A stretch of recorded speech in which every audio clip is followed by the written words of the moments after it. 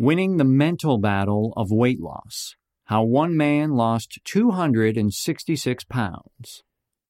August 29th, 2013, by Mark Manson. The world today is flooded with crappy weight loss advice, and it's easy to get sucked up in the undertow. If you're like most people who have tried to lose weight, then you have surely come across your share of the scams, the contradictory science advice, and the empty promises. The weight loss industry has ballooned to over $61 billion in recent years, yet obesity continues to rise steadily in most of the developed world, with the United States leading the way. Studies tell us that most people who start weight loss programs don't stick with them for more than a month, and of those who actually do lose the weight, a vast majority of them gain it all back. By all objective measurements, the weight loss industry is an abject failure. Whatever it's doing is not working.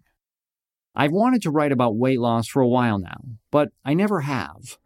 On a blog with over 500 pages written on self-improvement, weight loss seems like a pretty big topic to gloss over. In my own journey, I found what worked for me had far more to do with my mindset and attitudes towards my health rather than any specific fad or program. Like most things, weight loss is all about fundamental behaviors, and the work of losing weight is all about how you orient yourself toward those behaviors. That is, they are as easy or difficult as you allow them to be. Hitting the gym every week for years on end, I slowly came to these conclusions in private. But I never felt comfortable writing about them publicly because I felt like I didn't have enough personal experience in this area to give definitive advice to others. Enter Kelvin Burnett. Kelvin emailed me about a month ago. It was a simple email thanking me for some blog posts he liked. But in it, he happened to mention that he had lost 266 pounds and that some of the concepts I had written about really resonated with him and his experiences. I'm always on the lookout for interesting reader experiences. Occasionally, I turn them into guest blog posts. So I asked Kelvin to tell me his story. He had lost a massive amount of weight, and he had done it the old-fashioned way. But how? The piece below is the result of a 3-week collaboration between Kelvin and I. The story is, obviously, all his. But over the weeks, I edited, added, and clarified some of the ideas we wanted to get across. His story is incredible, and the takeaways are powerful. If you are someone who has struggled with weight loss, then hopefully this will get you thinking about it on a deeper level and inspire you to make some real changes in yourself. Take it away, Kelvin. Hi, my name is Kelvin, and I've lost 266 pounds. I didn't use any fancy exercise regimen, no crazy diets, expensive trainers, or classes. I didn't get surgery or join some crazy fitness cult where they monitor everything you do and eat from here to eternity. The way I did it is a method you probably don't hear of very often. I got my mind straight. You already know how to lose weight. Everybody does. You eat less and exercise more. That's it. That's all there is to it. Eat less and move your body more. Do that often enough and long enough, and you'll get skinny. Sounds simple, right? Maybe even too simple. Because losing weight is hard. Trust me, I know. It's taken me over 3 years to get here. Eat less. Move your body. Why does something so simple feel so impossible for so many people? It feels impossible because we're not just dealing with calories. We're dealing with people. We're dealing with ourselves. And understanding ourselves and why we do things is one of the hardest things for any of us to do. I believe that for everyone who is overweight or obese and doesn't want to be, there's a story. There's a story about how they got that way. Therefore, there needs to be a story for how they're going to stop being that way. People ignore these stories. They hire a trainer or buy some weight loss program without actually engaging with the stories of their lives. Unsurprisingly, these people pretty much always fail to get thin. And even if they do, the vast majority end up gaining all of the weight back. Losing weight is as much psychological as it is physical. Counting calories and workout plans are fine, but we don't change our behaviors without dealing with our mind and our emotions. Like I said, it all starts with a story, a real story. This is mine. My story. I'll immediately let you know that I am deaf. Not completely, as I am able to communicate and speak with some effort, but I am legally deaf. When I was about 7, I began attending a school for deaf children, and looking back, even by then I had already started to gain weight. But being a kid, it was overlooked. My first memory of realizing I was overweight was in gym class. My teacher often took weight and height measurements, and he liked to create little nicknames for us based on those measurements. Being a large kid, my nickname referred to my weight. I hated it. But I never said anything. I was young, so I just accepted that that was who I was. The big kid. By the time I reached high school, there was no escaping the fact that I was obese. It was around this time that I began to feel that there was something wrong with me, but I still wasn't ready to admit it.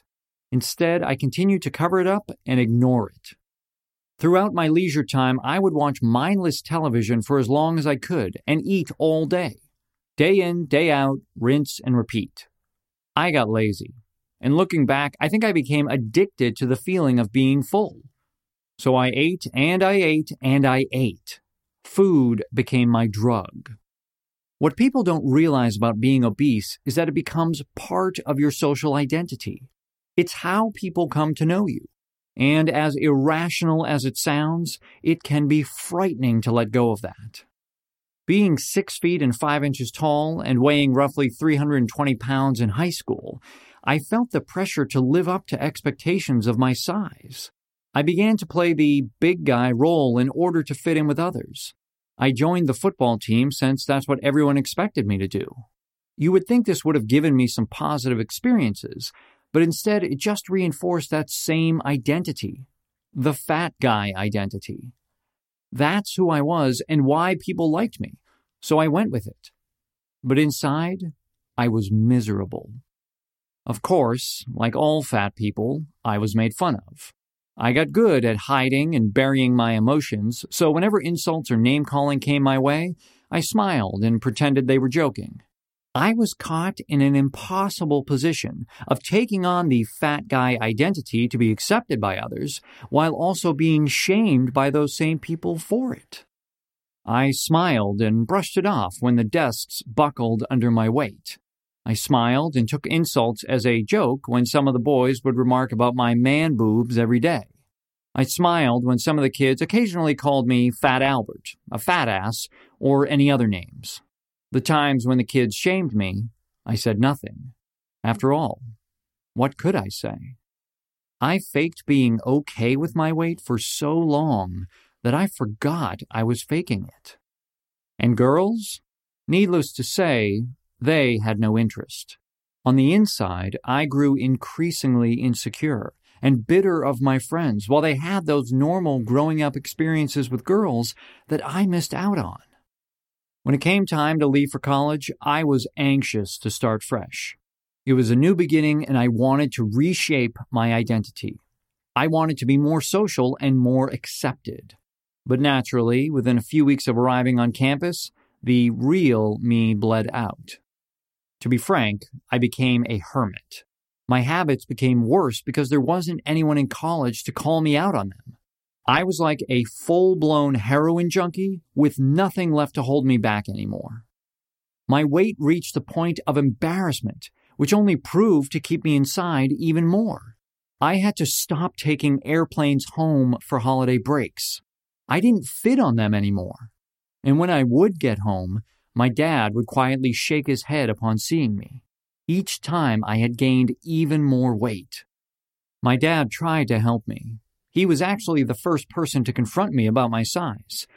But I wouldn't listen to him. What can I say? I was a college kid. The last person I wanted to have to listen to was my dad. From what I've seen, the definition of an addiction is when your desire for something begins to interfere with the functioning of other parts of your life. By sophomore year, my relationship with food had likely reached the point of addiction. Students were given a meal plan for a set amount of food each semester.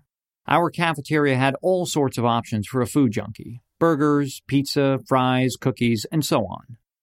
I began maxing out my meal plan way before each semester was over. I would call my dad and beg for more money to buy more food. It was sick. The intervention. One day during summer break, my grandmother came for a visit. Immediately, she saw me for what I was, a full-blown addict, likely eating himself to death. But what she did took me by surprise. She scolded me. She spent that entire visit setting me straight. In my whole life, she had never acted like that toward me before, and it shocked me. At one point, she sat me down and told me a story about a time when I was 3 years old. I was stricken with spinal meningitis, the illness that would later make me deaf. While I was sick, I fell into a coma and my future was uncertain. My parents and my grandparents were at my side the entire time, praying for my recovery. My grandmother said she believed in me then, and she believed in me now. Because she said that I was in the same situation. I was in a coma. I was sleeping through my life, and a sickness was killing me. I could hear in her voice the frustration, the anger, and the love. It was very hard for me. If there were one person in the world that I was afraid to disappoint, it would be my grandmother. So I went into the gym for the first time since football in high school. I went with no expectations, which, looking back, I think was important in actually getting me there. I decided to just go and see what happened with this whole diet and exercise thing. And then I stepped on the scale. The number read 484 pounds. My eyes bugged out of my head. Holy crap.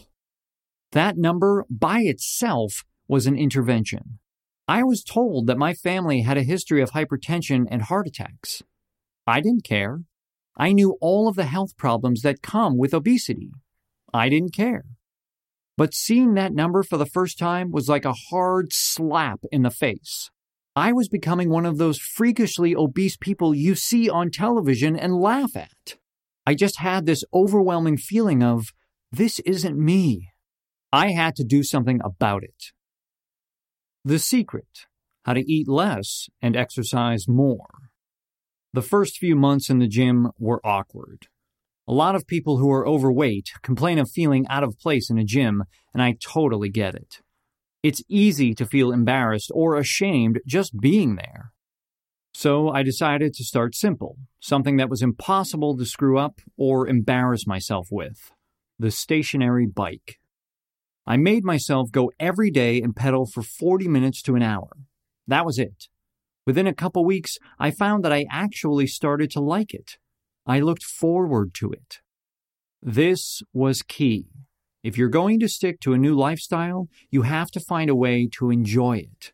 If you don't find a way to enjoy exercising, you will never stick with it. I also started cleaning up my diet. I ate mostly grilled chicken, fruits, and veggies. I didn't count calories or portions. I didn't have a complicated regimen. I just made a point to eat the same few things I knew were good for me each day. Then I'd let myself cheat on Fridays to keep myself sane. Sometimes my cheat day would blend into Saturday, but I didn't worry about it too much early on. I figured small changes are better than no changes. Soon enough, I started losing weight. I was down to 420-something pounds, and the people closest to me would send praises my way. I wasn't used to being praised and admired. It felt a bit weird at first, but good.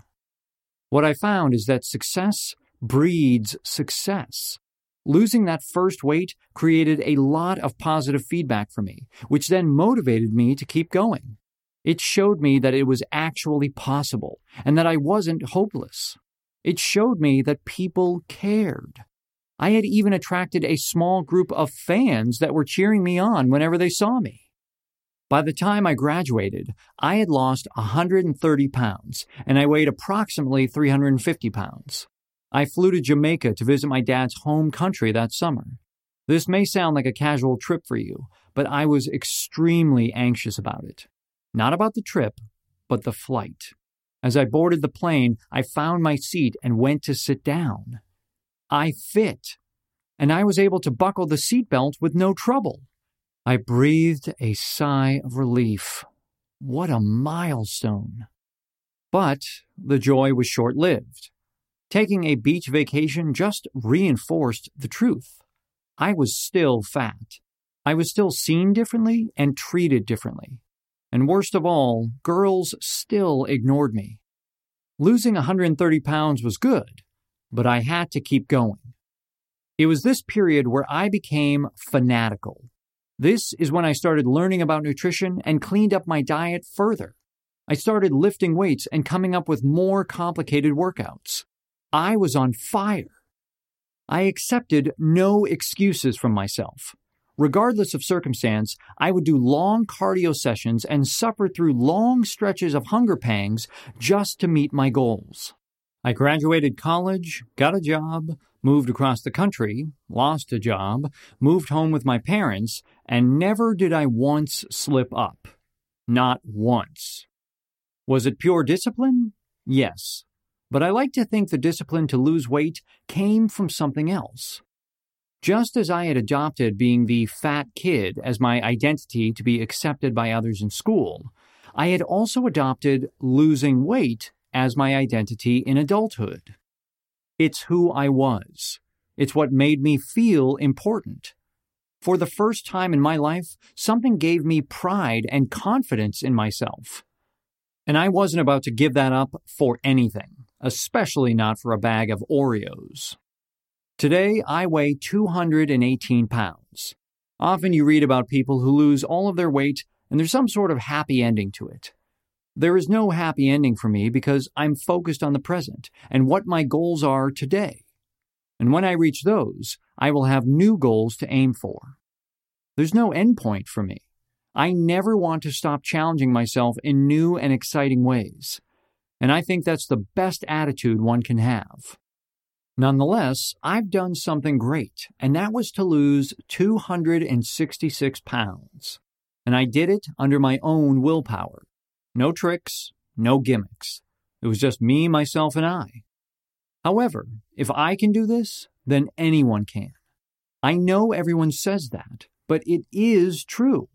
The trick is to stop looking outside yourself for the answer. Some new diet plan won't do it for you if you won't. You have to find something to drive you, something that can ignite your inner fire, and then let the rest take care of itself. There will be boring days, and there will be plateaus, and there will be days when you don't want to get off the couch. And the only way you can persevere through these moments is not by changing your diet plan or your workout routine. It's by changing how you see yourself and how you feel about yourself. It's finding your story and deciding to write the next chapters to it. Take each tiny decision on its own and stay focused on the present. People get caught up in long-term visions of the future and lose hope. They think that if they lose such and such pounds, they'll magically be happy. But that's not how it works. It's the process. There's always a simple choice to make in the present. Take those choices one at a time. Forget about yesterday, forget about tomorrow, and just focus on what you can do now. Don't eat that dessert. Go outside and walk 30 minutes. All of these things are a series of tiny choices, not any sort of dramatic lifestyle change. Do that, and eventually, one day, you'll find yourself on top, and you'll hardly even know how you got there. Takeaways. Number 1. Everyone has a story behind how they became unhealthy. This story is important because it tells us the emotional motivators behind all of the unhealthy habits we've adopted. Whether it's depression, covering up anxiety or hurt, coping with loss, or running from our problems, we all use our sedentary lifestyle to avoid what's actually bothering us. Number 2. If we're going to successfully change our bodies, then we must change how we perceive ourselves and think about ourselves. To become a new person, you must literally begin to see yourself as a new person. Simply going through the motions won't work. Number 3, if you're going to maintain a habit of exercise, then you need to find a way to enjoy it. Whether it's sports, cardio, weights, classes, or walking with friends, you need to find a way to look forward to working out every day. Otherwise, it will never last, no matter how much willpower you have. Number 4, small changes are better than no changes. Don't get frustrated if you slip up sometimes or miss a day. Every day offers you a new opportunity to make the right decision, regardless of what you did yesterday. Number 5, don't look for answers in a new exercise routine or a special diet program. The answer is always you and the simple choices you make every day. When in doubt, always return to eat less, move more. Have you ever wondered what the key to building or breaking any habit is? Now, if you're like me, if you're like anybody, you have tons of bad habits, tons of things that you'd like to change in yourself or new habits that you'd like to adopt. Maybe you'd like to get up earlier. Maybe you'd like to quit smoking finally. Well, I've put together a 20-page PDF that dives into all of the latest research and information regarding habit building or habit breaking. It's free on my website, so if you enjoyed what you just listened to, it's a cool opportunity to dive a bit deeper and learn more. It's at markmanson.net/habits. You just enter your email. It's completely free. There's no bullshit, no secret promotion involved or anything like that. It's just a way for me to keep connected with people who are enjoying my content. So markmanson.net/habits. Go check it out. And I hope to hear from you soon.